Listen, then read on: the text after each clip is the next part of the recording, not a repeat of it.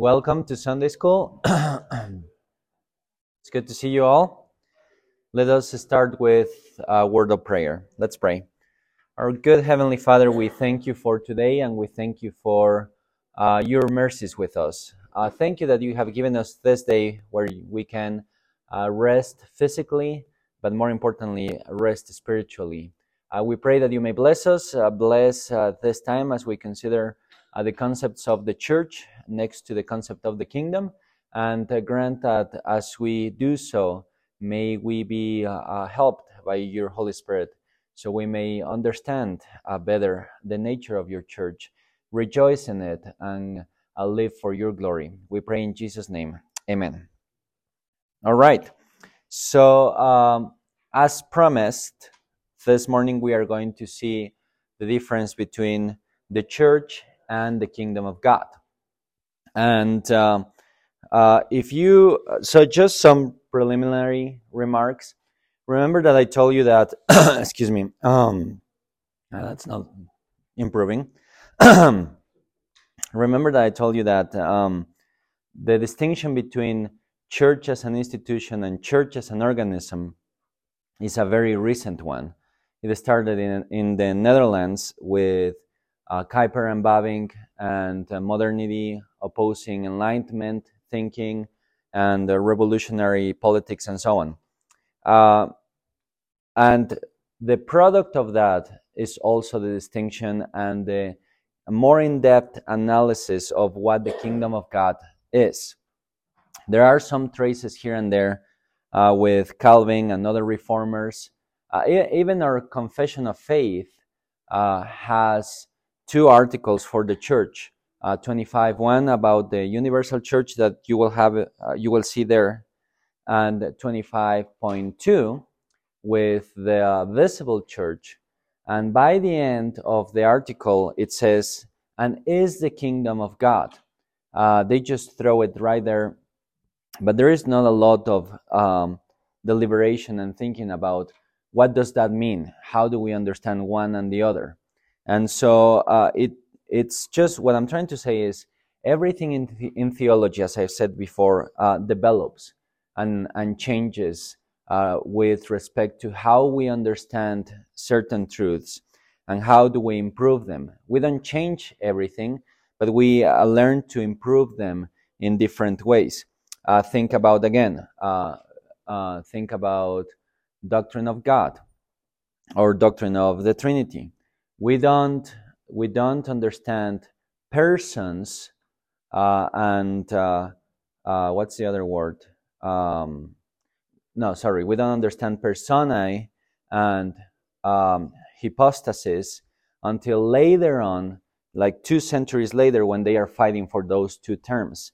And finally, we were like, okay, persons is okay. Because for the Eastern world, person was the term, or personae was the term used by the actors to go into the theater and act, and then in order to change characters, they just removed their masks, put another one, and then it was a different character. So it was not a different being who was there, it was a different mask. And so when the Eastern Church heard the word personae, they were like, oh, that's modalism, that's heresy. And so they started to fight because of that. But then when they get together and they understand the terms, they go, oh, personae, it's okay. And from there we get the term one in essence, three in persons.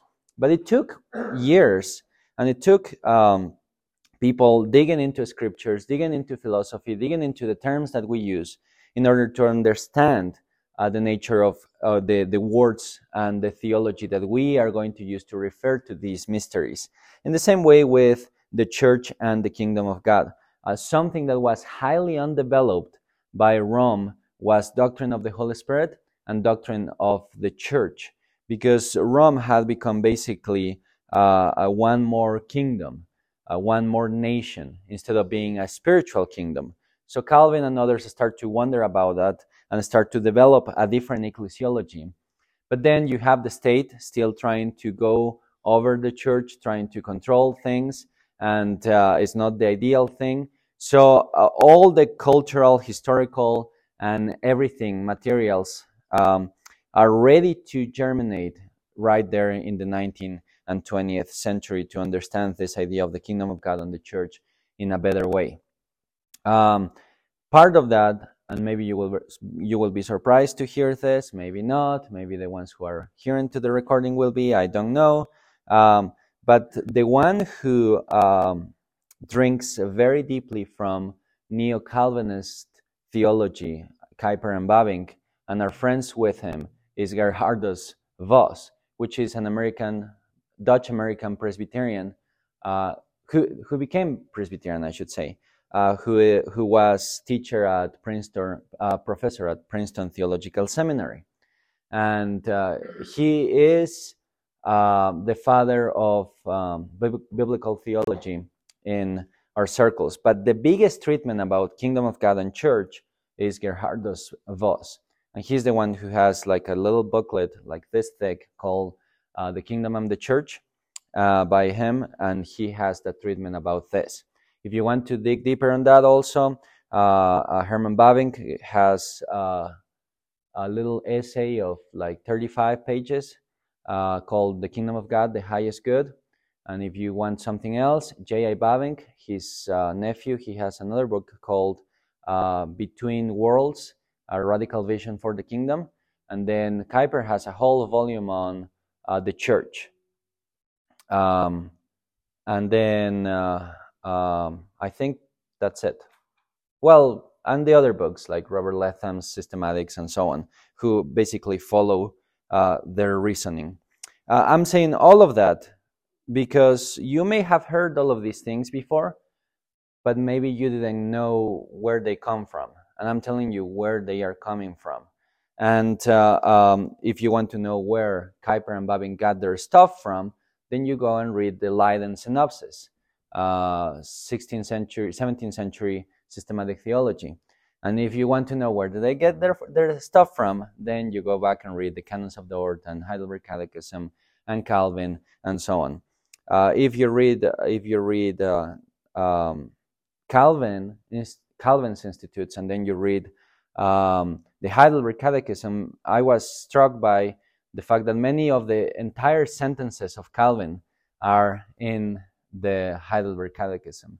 So that was kind of cool. Anyhow, so the church and the kingdom of God. So my proposal is that church and kingdom are two different concepts. Those are normally confused. People say the church is the kingdom of God, and there is a sense in which you could understand church and kingdom in the same, being the same thing, and I will explain how. But generally speaking, a kingdom of God is a bigger concept. But what has happened recently is that kingdom has been used as a concept that is or should be contained inside the church only. So when you talk about the church, you are talking about the kingdom. And if you are talking about the kingdom, you are talking about the church. That's the modern, I think, misunderstanding of what these two concepts are. So today we are going to unpack that a little bit. I thought we will tackle this in one Sunday.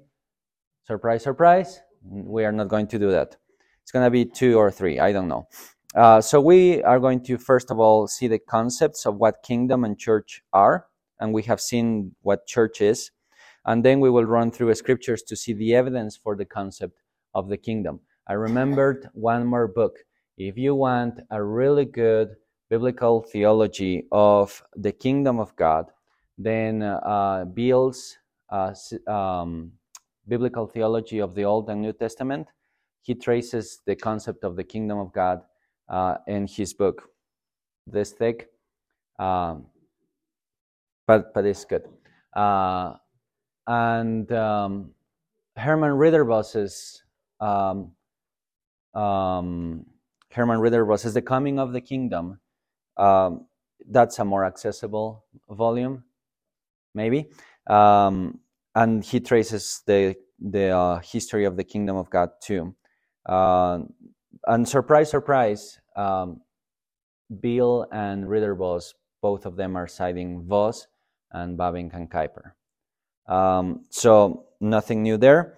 And Ridderbos is product of the Dutch neo-Calvinist tradition. Anyhow, so the concept of the kingdom of God has often been misunderstood or become problematic. So especially, I don't know if you have heard this, but especially in liberal circles, like in the PC USA, they love to talk about the idea of the kingdom of God. So they say things like the church exists here to bring about the kingdom of God. And that sounds super cool. It's something that even us will say, because when we are preaching, when we are administering the sacraments, when hearts are being transformed, literally the kingdom of God is being brought upon God's people. It's true, but they don't mean that. They mean the church is here to take care of every social program that exists. So, that's why they will have, people. I recently saw a lady who is graduating from or did a PhD on Princeton University, and it was on Calvin or something like that. But she is like preaching, and she's saying, this is why Calvin is racist. And I was like, okay, here we go. And this is why, I have discovered that being black and woman and Presbyterian empowers me to support social causes, because that's bringing the kingdom of God. And I was like, wow, that's not it. That's not the kingdom of God as it's represented in the scriptures. So people like the PCUSA love to use the concept of the kingdom of God, precisely because it will further their social efforts. And that's why they have feminists and activists and other kinds of people preaching in their pulpits, because that's the understanding that they have about kingdom of God. Does that mean that they are entirely mistaken? No, there is a grain of truth in that. It has been taken to the left too much, but yeah, you're left. I did that right. But that's a problem. Now, there are other problems with the concept of the kingdom of God. Some theologians of more recent decades, remember I said this is a problem for the 20th century. So it's not a surprise that we are struggling with that idea in the 20th century, especially after 2 world wars, right? You have theologians struggling with, okay, what's going on? What happened with the project that we have? 19th century was supposed to have progress, and we were moving mankind towards a better place, and everything was going better, paradise on earth, we are going to make it. And suddenly you have 2 wars where we killed each other and everyone died, and it was horrible, and we discovered that humanity was not as nice and as cool as we thought. We were not as good, and so we start to fight and struggle with that idea again. Karl Barth struggles with that. Moltmann struggles with that, and others too. So you have like 2 kinds of responses to that. The first one is kingdom of God is equalized with the earthly realm. So you have liberation theology with Gutierrez in Latin America. It may not seem like a huge influence. A little priest in Peru who decides to have this brilliant idea of the liberation theology, but it expanded so much that now we have a pope who is a big proponent of liberation theology and has infected some circles, even in the churches here in the US. That's why we are talking about him. So Gutierrez, for him, the kingdom of God is the place where the poor are already there just because they are poor. And so God came, he says, for the poor. That's why Jesus is always concerned about the disenfranchised, the poor, those who are small, not because they need to repent of their sins, but because of the fact that they are poor, they deserve everything. That's the idea. So if you are poor, congratulations, you made it. You don't need to do anything else, and the church has to care for you and do everything for you so you can so the kingdom of God can be displayed in that way in your life. So poor equals saved, equals kingdom of God for them. And is already represented on those who are disenfranchised. On the other hand, dominion theology, here the kingdom of God is a concept that is equated with what we like the most. So think about love for your country. That's good. It's normal. It's part of us. We all have a certain degree of love for our country. But then when you love your country too much, then kingdom of God becomes the hobby horse that you jump in order to say, we need to make America Christian again. And then every political program that the church has to run has to be a political program in order to make America a Christendom, one of those kingdoms and rules of old where everything was wonderful. Do you remember Charlemagne? How he was like beating up the Muslims and destroying them? That's what we need. We need America to be like Charlemagne's empire. Well, you can't go back to that time, and you don't even speak Latin anymore.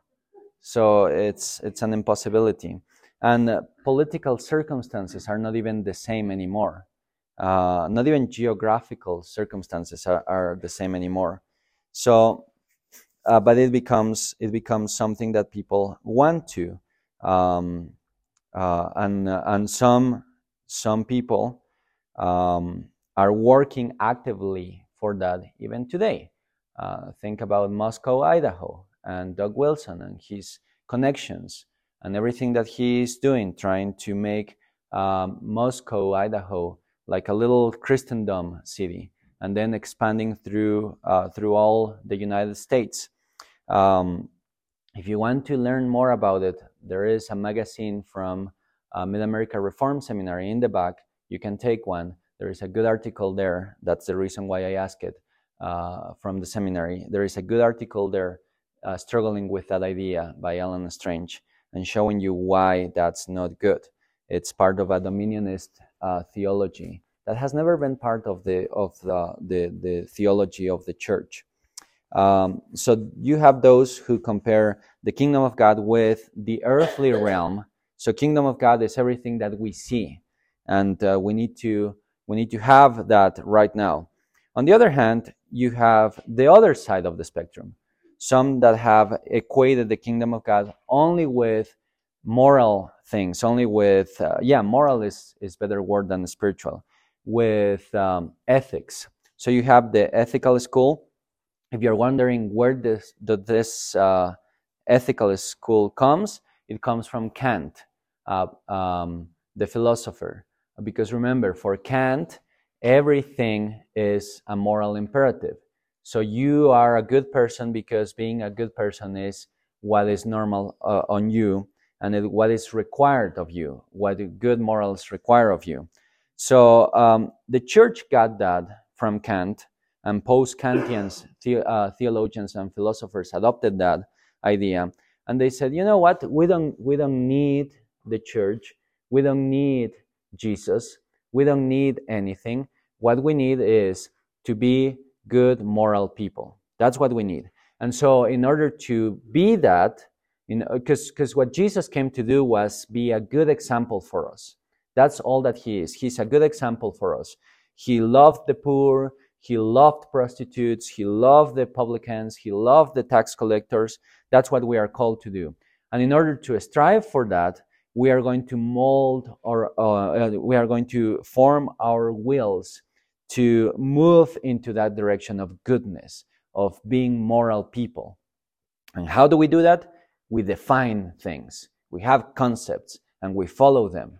And so the theologians, the post-Kantians and the ethicals, all that they did was like, okay, what is goodness? Well, goodness is what brings us comfort and a sensation of happiness. Okay, good. So what kind of morals can we have? Well, obviously, I don't want to be killed, so don't kill me. That's good. All right, and I won't kill you. Okay, that's good too. And we will strive for it. right? And so that's the way they started to develop that ethical school. And by the end, in the 19th and beginning of the 20th century, these are the guys who are saying, we don't need the church. Because if the purpose of the Christian life is to be good people, that can be done by the state. Because the state can take care of the poor, the state can take care of our society, the state can replace the church, and the state is the one who puts the rules. So if we make sure that everyone uses bicycles, don't dump trash in the streets, and be nice neighbors to each other, that's it. We no longer need the church. The church is obsolete. So they were calling for the kingdom of God as this moral concept where everything that we need is simply be good people. And that's it. On the other hand, you have the more orthodox movement of pietism, but they too defined kingdom of God too narrowly. It's only spiritual. It's only about the faithful treasures in heaven, the faithful and the treasures in heaven that we are storing for ourselves. So what is going to happen to this world? We don't care. How can we serve this world being salt and light? Don't care about the world. We are not salt and light. In fact, the best way of being salt and light is abandoning TRPC, going to the mountains every Sunday and having like little mini churches groups, like small groups, what we call today small groups, or cellular groups. And there, then and there, that's the true life of the church, where you are in the small groups and cherishing each other and living the Christian life, but just among us. And then don't intermingle with anyone else, because if you do, you are going to fail in your call to be holy to the Lord. And why care about the world anyway? God is going to come, destroy it. Is going to blow it away, and He is going to have us in a different world. He's going to recreate everything. So that's pietism. I don't know if you were tracing with this, but some of those are very common in our churches today. Reformed and non-reformed churches. Some of them think, Christianity is about being good people, right? If we are good enough, we got it. If we are not good enough, then we try to do better, right? But that's the purpose. Others are kind of pietists and think the life of the church is lived best in small groups. And if we don't have small groups, then we are a dead church. That's a new development again. That's a new concept. It wasn't like that before. So those are kind of misunderstandings of the kingdom of God, what the kingdom of God is. And even then, there is a grain of truth in all of those. That's why it's so sticky. That's why it's so popular. If everything were a lie, do you really think people will believe those? No. Satan and our errors and our thinking is always attractive to us, sinful thinking, because we have a grain of truth. Think about when you want to buy a new car. I'm saying car. I would normally say book, but you don't buy books. And you go, yeah, I have had this car for 10 years already. And it's kind of time, isn't it? And it will be better to have a newer one. Like, oh, look at that. Like, it has like 4-wheel traction, and they have an incentive for me to have it. And at the same time, your family can't afford it. And you go, but that's okay. Everyone will be happy with a new car. I'm sure of it. And so you have a good desire, and you are twisting it because you really needed it. That's how we work. So we have the same thing with the kingdom of God. It's good that we preserve orthodoxy, right? We want to be orthodox. We want to be faithful to God. We want our confession to continue speaking to us, because we don't want to forget about the good truths that God has given to us. But we're going to remove ourselves from the world. No one else can touch our confession. Only us. No one else. And we are the elect people. We are the exiles. So we are going to behave like exiles, not having relationship or intermingling with anyone. Well, that's very selfish. Isn't our confession there to be proclaimed? Because it's an amazing deposit of truth, faithful to scriptures, that has to be shared with other people. The doors of the church are open. If God wants to save them, He will bring them. I'm not going to close the doors of the church. I'm not going to open the doors of the church either. If God wants to save them, He will bring them. No need for me to evangelize or anything. That's what I'm talking about. All right. Away with the world. Let's preserve what we can until everyone else dies, and then we will conquer. No, that's not how it works. So my proposal this morning is that we need to understand that the kingdom of God is spiritual, eternal, invisible, but finds its partial realization, and that's important, here on earth, and is continually moving towards future consummation in Jesus Christ. It's both. It's already here, but not yet. The obvious also should be stated. It's God's kingdom. So let me just divide that a little bit. The kingdom of God is spiritual, eternal, invisible, but it finds its partial realization here on earth. So it's true. It consists on a heavenly spiritual treasure, and yet it comes down from heaven to your hearts. It's already in you, and then it is manifested here on earth through the things that you do. If you become, by the action of the Holy Spirit, a better father, think how that affects your children. If you become a better sufferer, think about how that affects your neighbors, your friends, and so on. And the kingdom of God is coming in that sense. And yet, it doesn't depend on you. It doesn't come because you are doing such a great job, because we are never doing a great job. But it doesn't come because of you.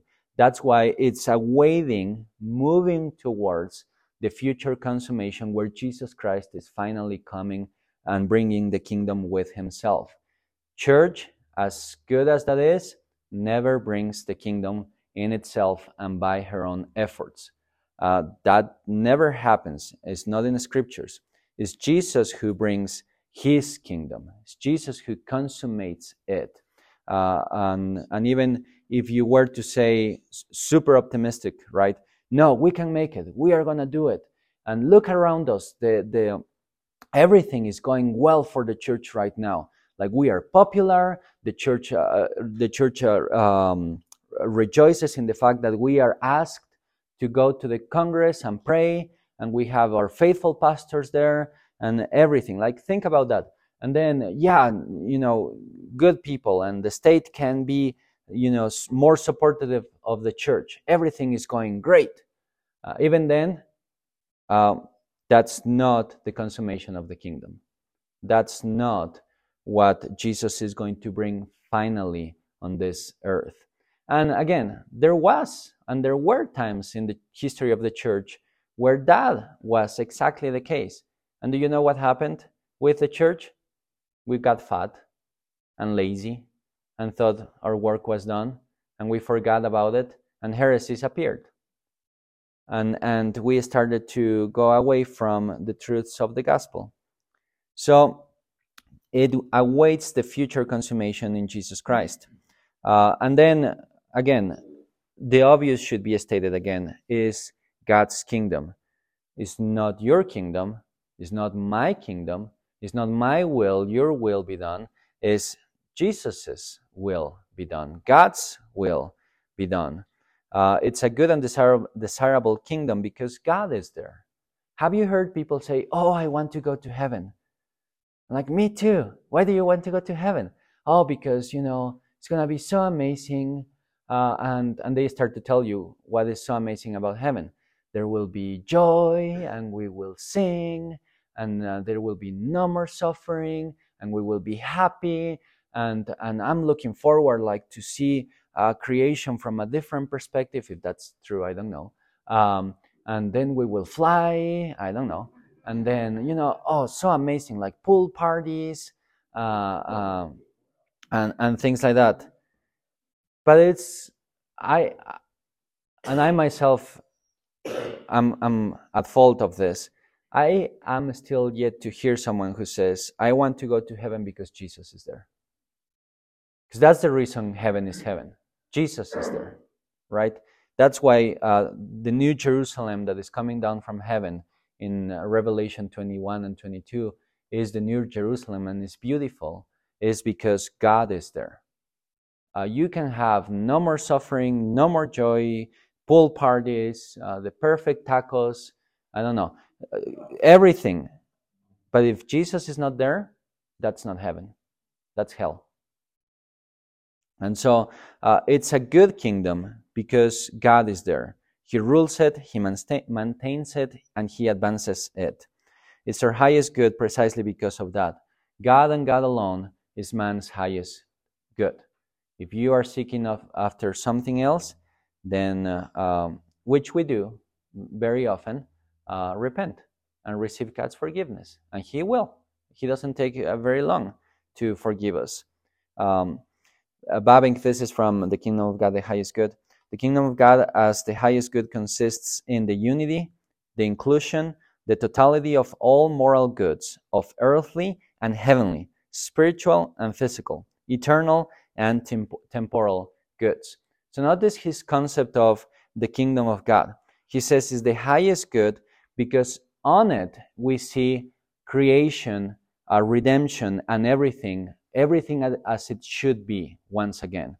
In the kingdom of God, God will, in the consummation of the kingdom, God will look at us and look at creation again, and He will say once again, it is very good.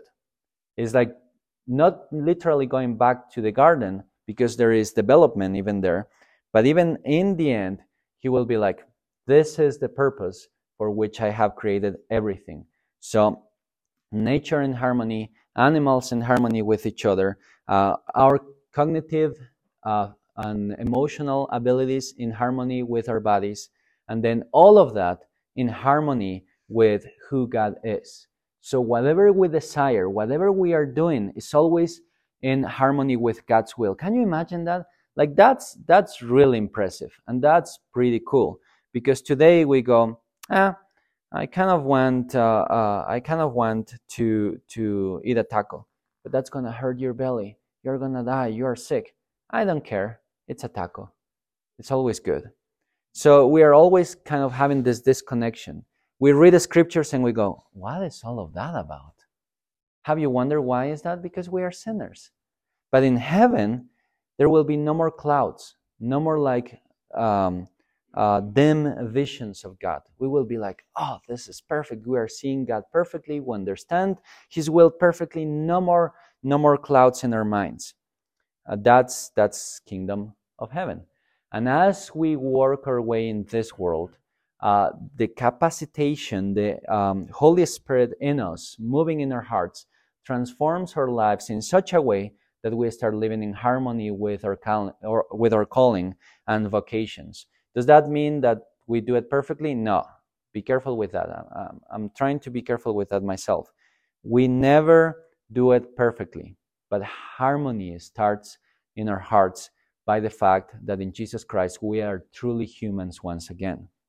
So His work in our hearts transforms the way we engage with other people and everything. I mean, you do things that you shouldn't do, and then you repent.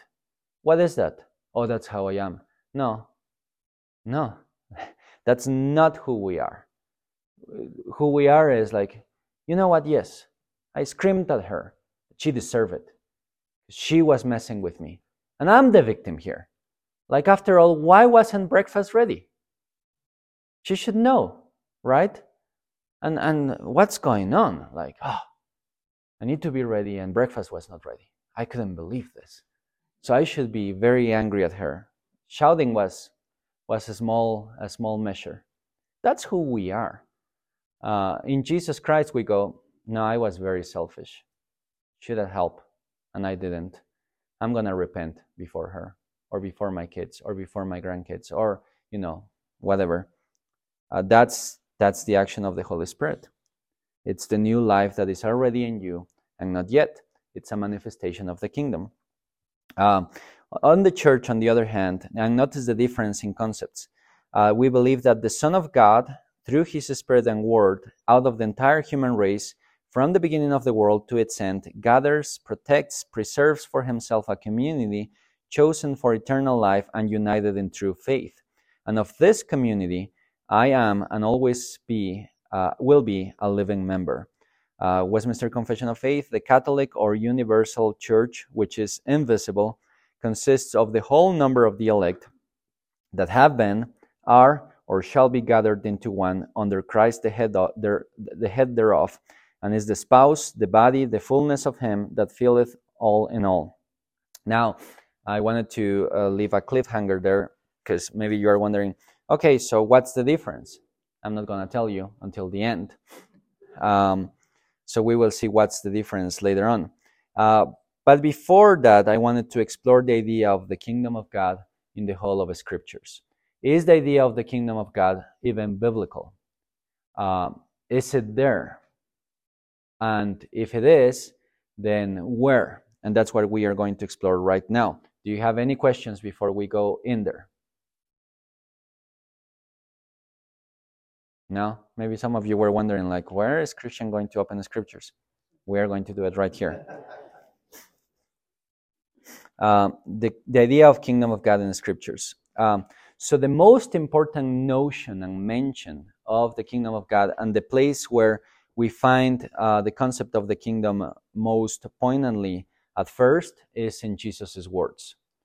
He says, repent, for the kingdom of heaven is at hand. Remember, Matthew is a Jew. He is writing to Jews.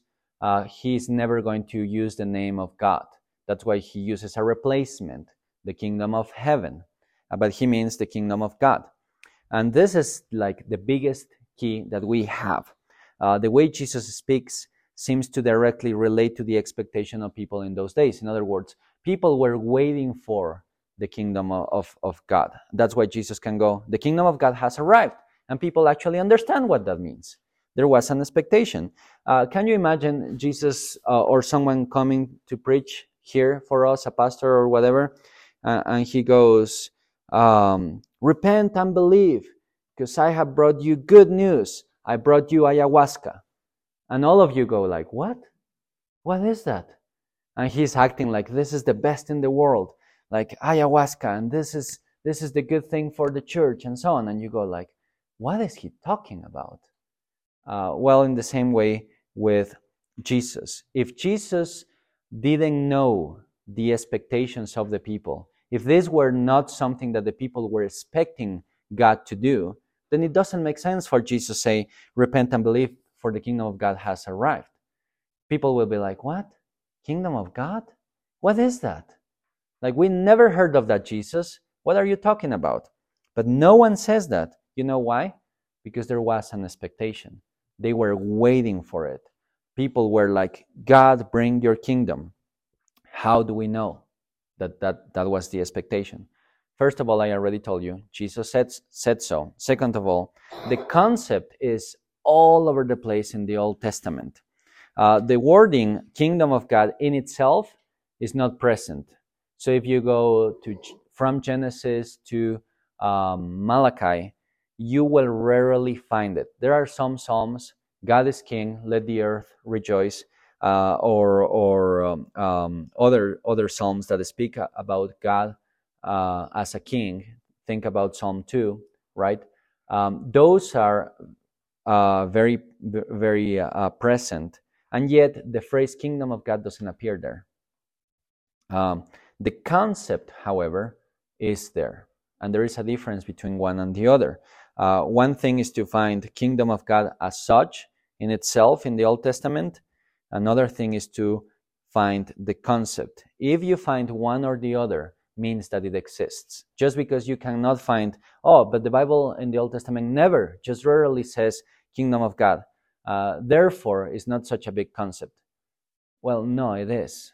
Precisely because the content of that phrase is all over the place. And that's what I'm trying to show you. I'm going to try to show you right now.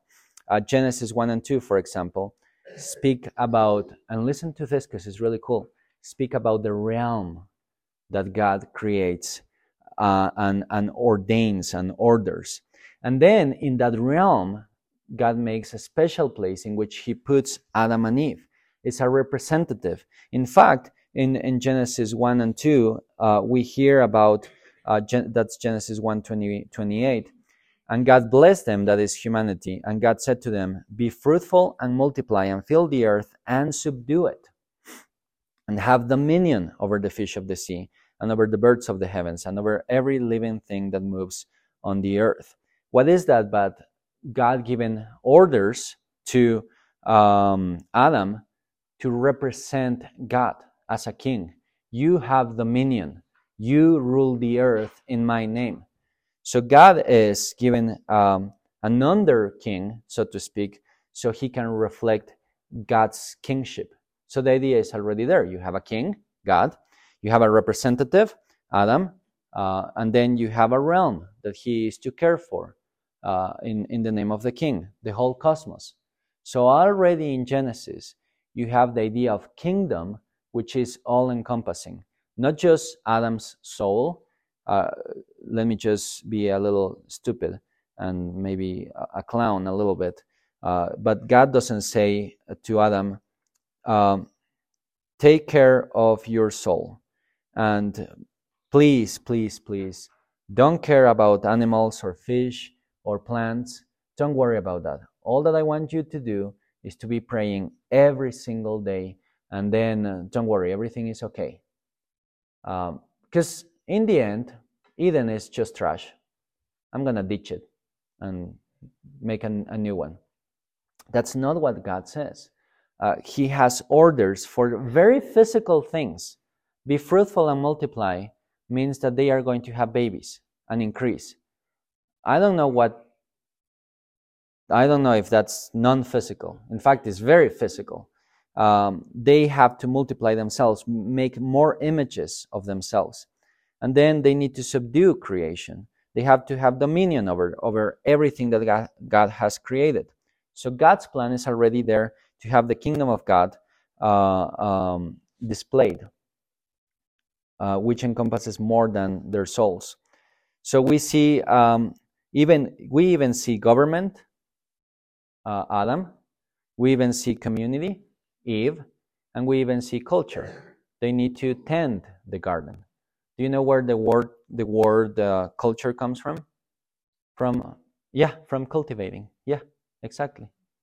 So culture, in its more rudimentary forms, is nothing else than cultivating the earth. It has developed, of course, because everything in this world has the potential to develop. That's how God has made us. But we have everything already there. Man has been placed in the garden in order to care for it and to extend it. And as I said, he exercises dominion. So in that sense, the kingdom of God precedes the fall. There is already kingdom before there is a church. Did you notice that? Church exists after Genesis 3:15. Because what do you need to do in order to be part of the church? You need to believe in Jesus.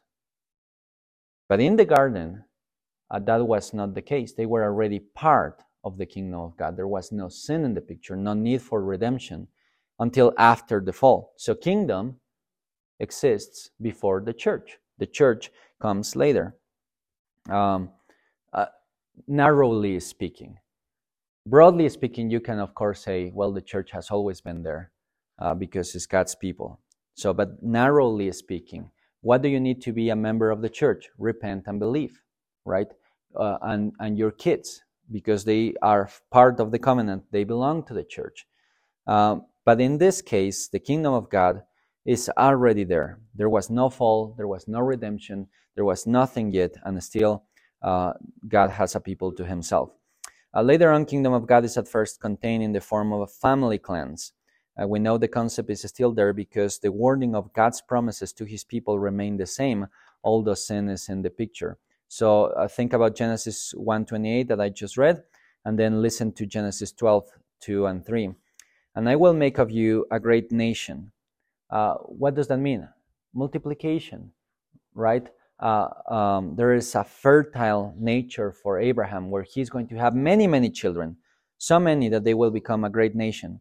And I will bless you and make your name great, so that you will be a blessing.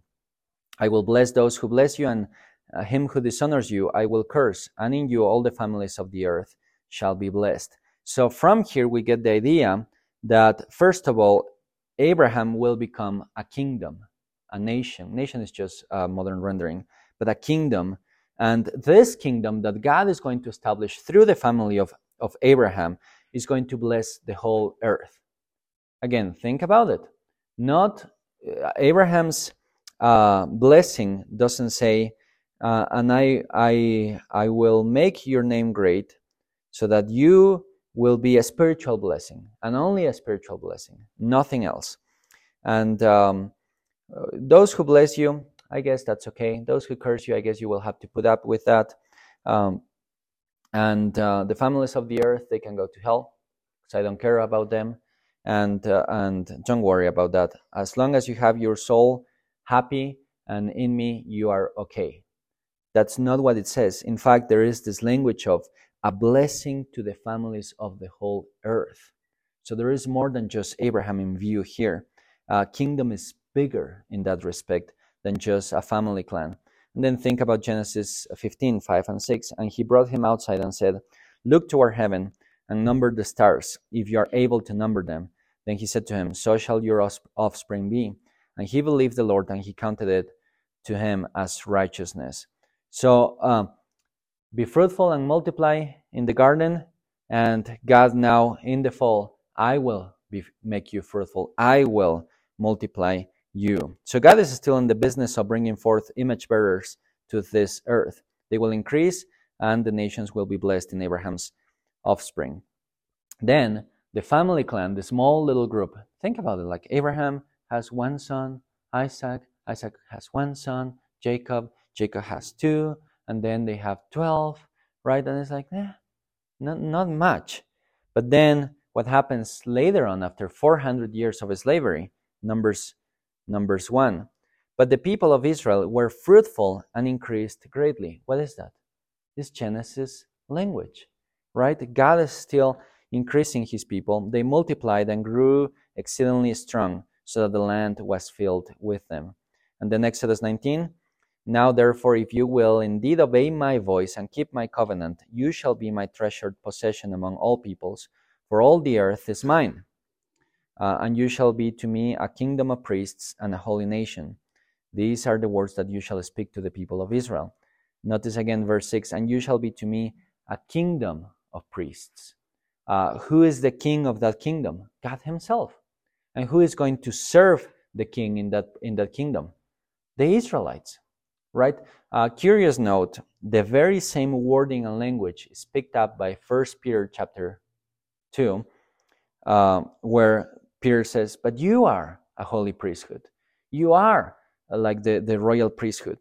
So what are Christians? We are priests to God's in God's kingdom, where he is the king.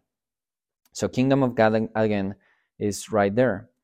Kingdom of God, and for a long period of time becomes enclosed in the shape of the Israelite kingdom. It was necessary in order for the kingdom of God to enliven everything in the world.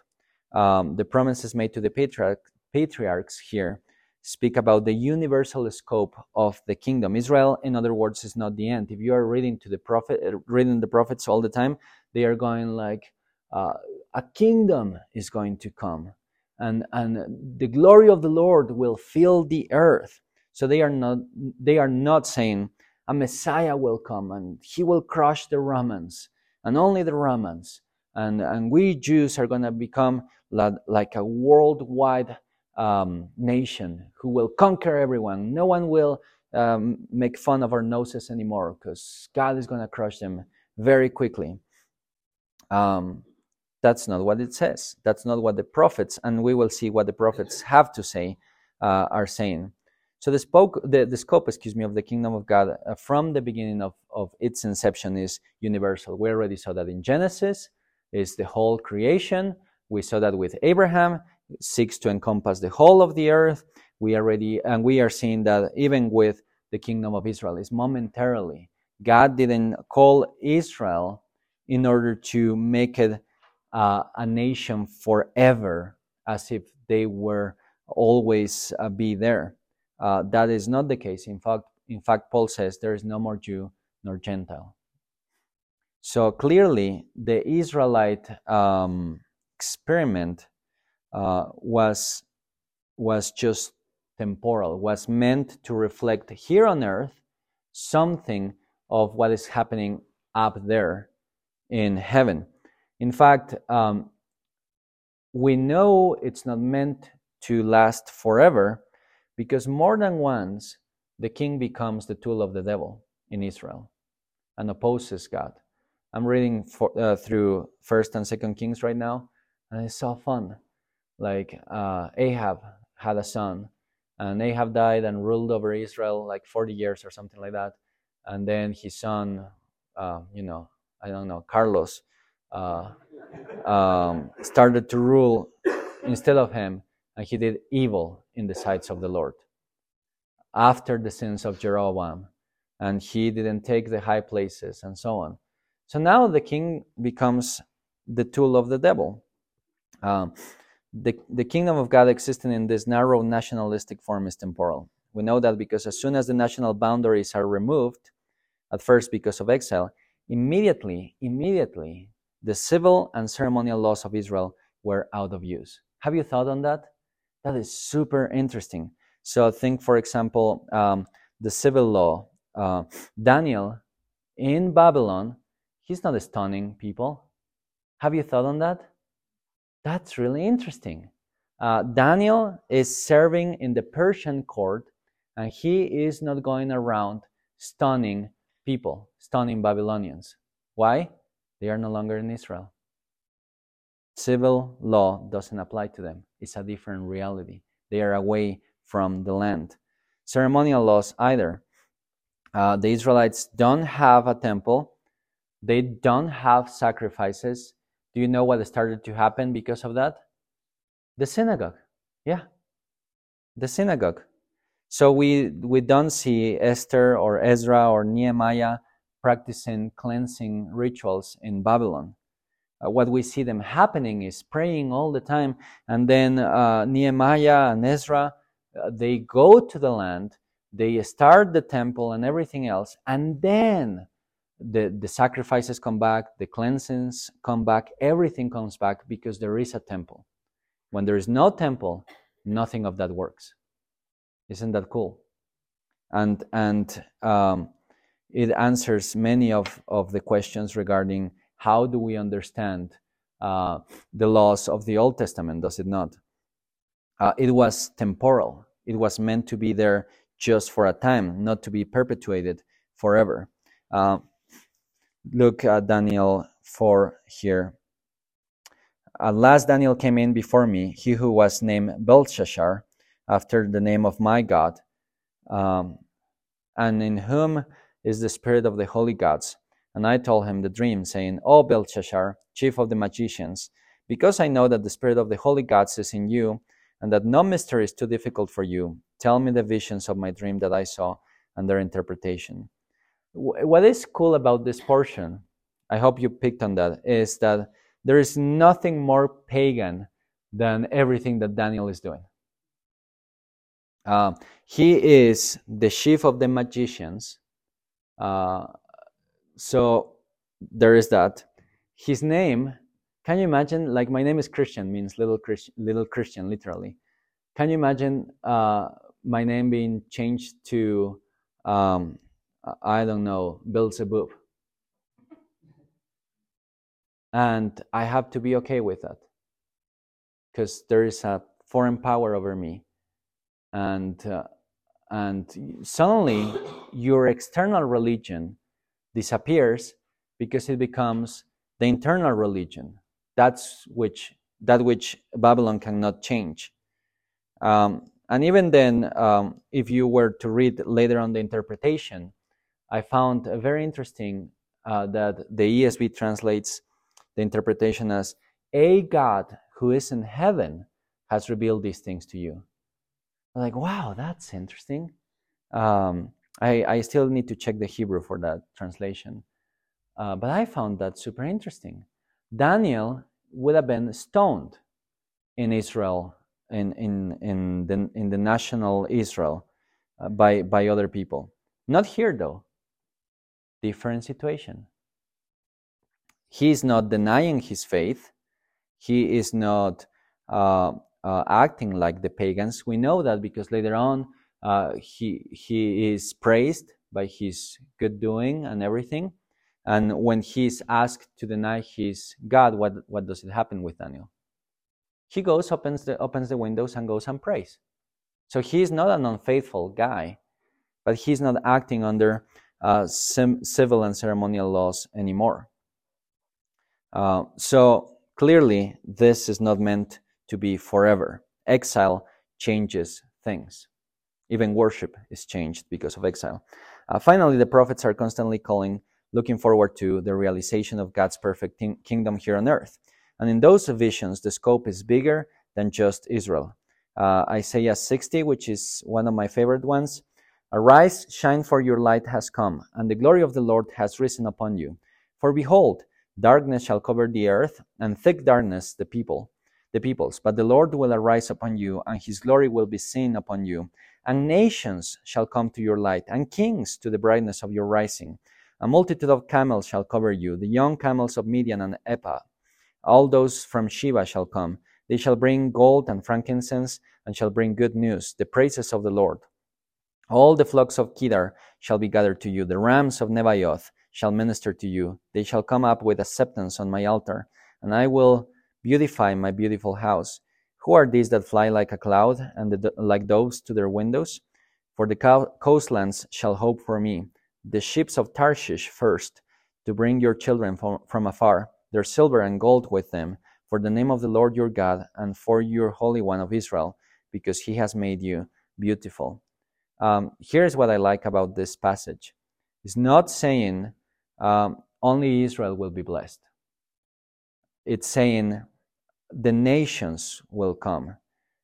Those guys from Sheba, those are Ethiopians, and they will come like dancing with their things, their cultural artifacts that they create. The ships from Tarshish, with their amazing boats and ships and everything, coming to praise the Lord because he has given them redemption. So clearly, kingdom of God is not limited to the Israelite kingdom. Daniel 2, 44, 45. And in the days of those kings, the God of heaven will set up a kingdom that shall never be destroyed, nor shall the kingdom be left to another people. It shall break in pieces all these kingdoms and bring them to an end, and it shall stand forever. Just as you saw that a stone was cut from a mountain by no human hand, and that it broke in pieces the iron, the bronze, the clay, the silver, and the gold, a great God has made known to the king what shall be after this. Do you know who that rock is? Jesus. And when he comes, he destroys every single kingdom. Why? Because he established his own. That's why Jesus comes to the Jews and says, repent, for the kingdom of heaven has arrived. It means the king is here. The kingdom is here. I am the rock who will destroy every single kingdom. So kingdom is now. The kingdom, however, is specifically tied to a person, what I already said, from the tribe of Judah. And we don't have time to read all of those passages. Sorry. During the period of silence, the apocryphal reading of the Messiah and the kingdom continued their development, but it was an inferior quality. The Messiah acquired a nationalistic tone, and kingdom of God concept continued confined to the nation. In other words, you had Jews saying, let us make Israel great again. And God is only for us, not for those dirty Romans. So when Jesus speaks of kingdom of heaven coming near, he simply is echoing a hope that has been there from the beginning. Jews understand what he is saying. They know now is the time. Now the kingdom has arrived. Now God will bring redemption to us.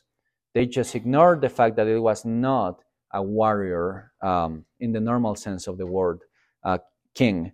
He was not going to kill the Romans. In fact, he brought his kingdom by extending salvation to those very same guys. Like the most shocking thing about kingdom of God in the Gospels, especially in Matthew, is that he's healing in Matthew 13 a guy, and then he is going to heal a servant of a centurion. Is there anything more shocking? Like a centurion asking God, the king, to have mercy on him. Jesus could have said, go to hell. Like, you are a pagan. You don't deserve anything. And yet, no, Jesus is marveled at his faith. That's amazing. What is that? The promises of God. The kingdom has come. So, kingdom and church. Here is where we see some preliminary conclusions. When we compare our working concepts of the church and the kingdom and looking into scriptures and their development of the idea of kingdom, we can avoid but think that kingdom is clearly a bigger circle than the church is. This is why I said last week, I think, that the language for two kingdoms is always confusing and is not helpful, because in the scriptures, kingdom is a bigger concept. If you want to confine kingdom of God to the church, then that's not helpful. That is going to confuse a lot of things.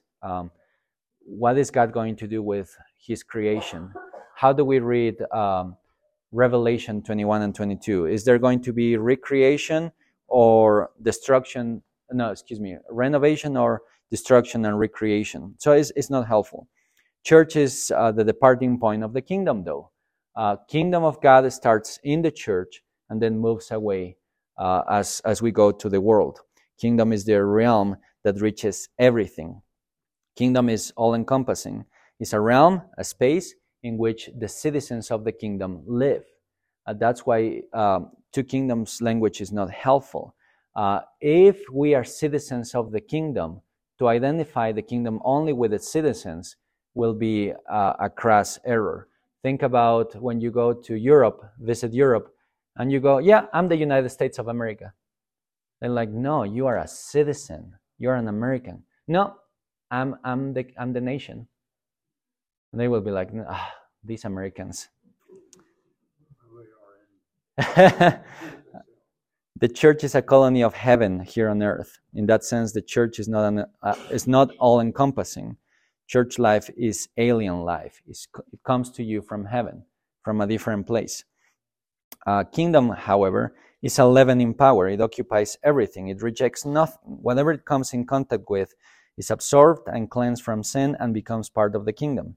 Nothing is to be despised. No human calling, vocation in itself is inherently evil. Why? Because God made everything good. Sin is not a substance. Remember that. I know that's a big word, but sin was not created. Sin is a distortion.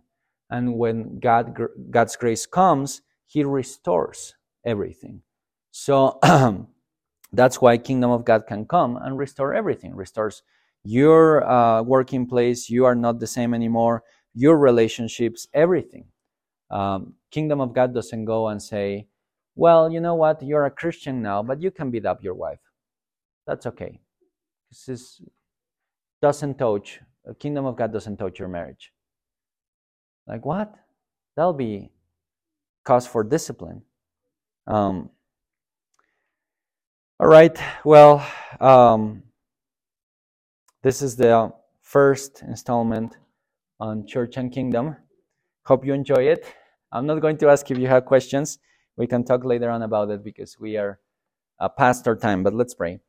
Heavenly Father, we thank you for the kingdom that you have established.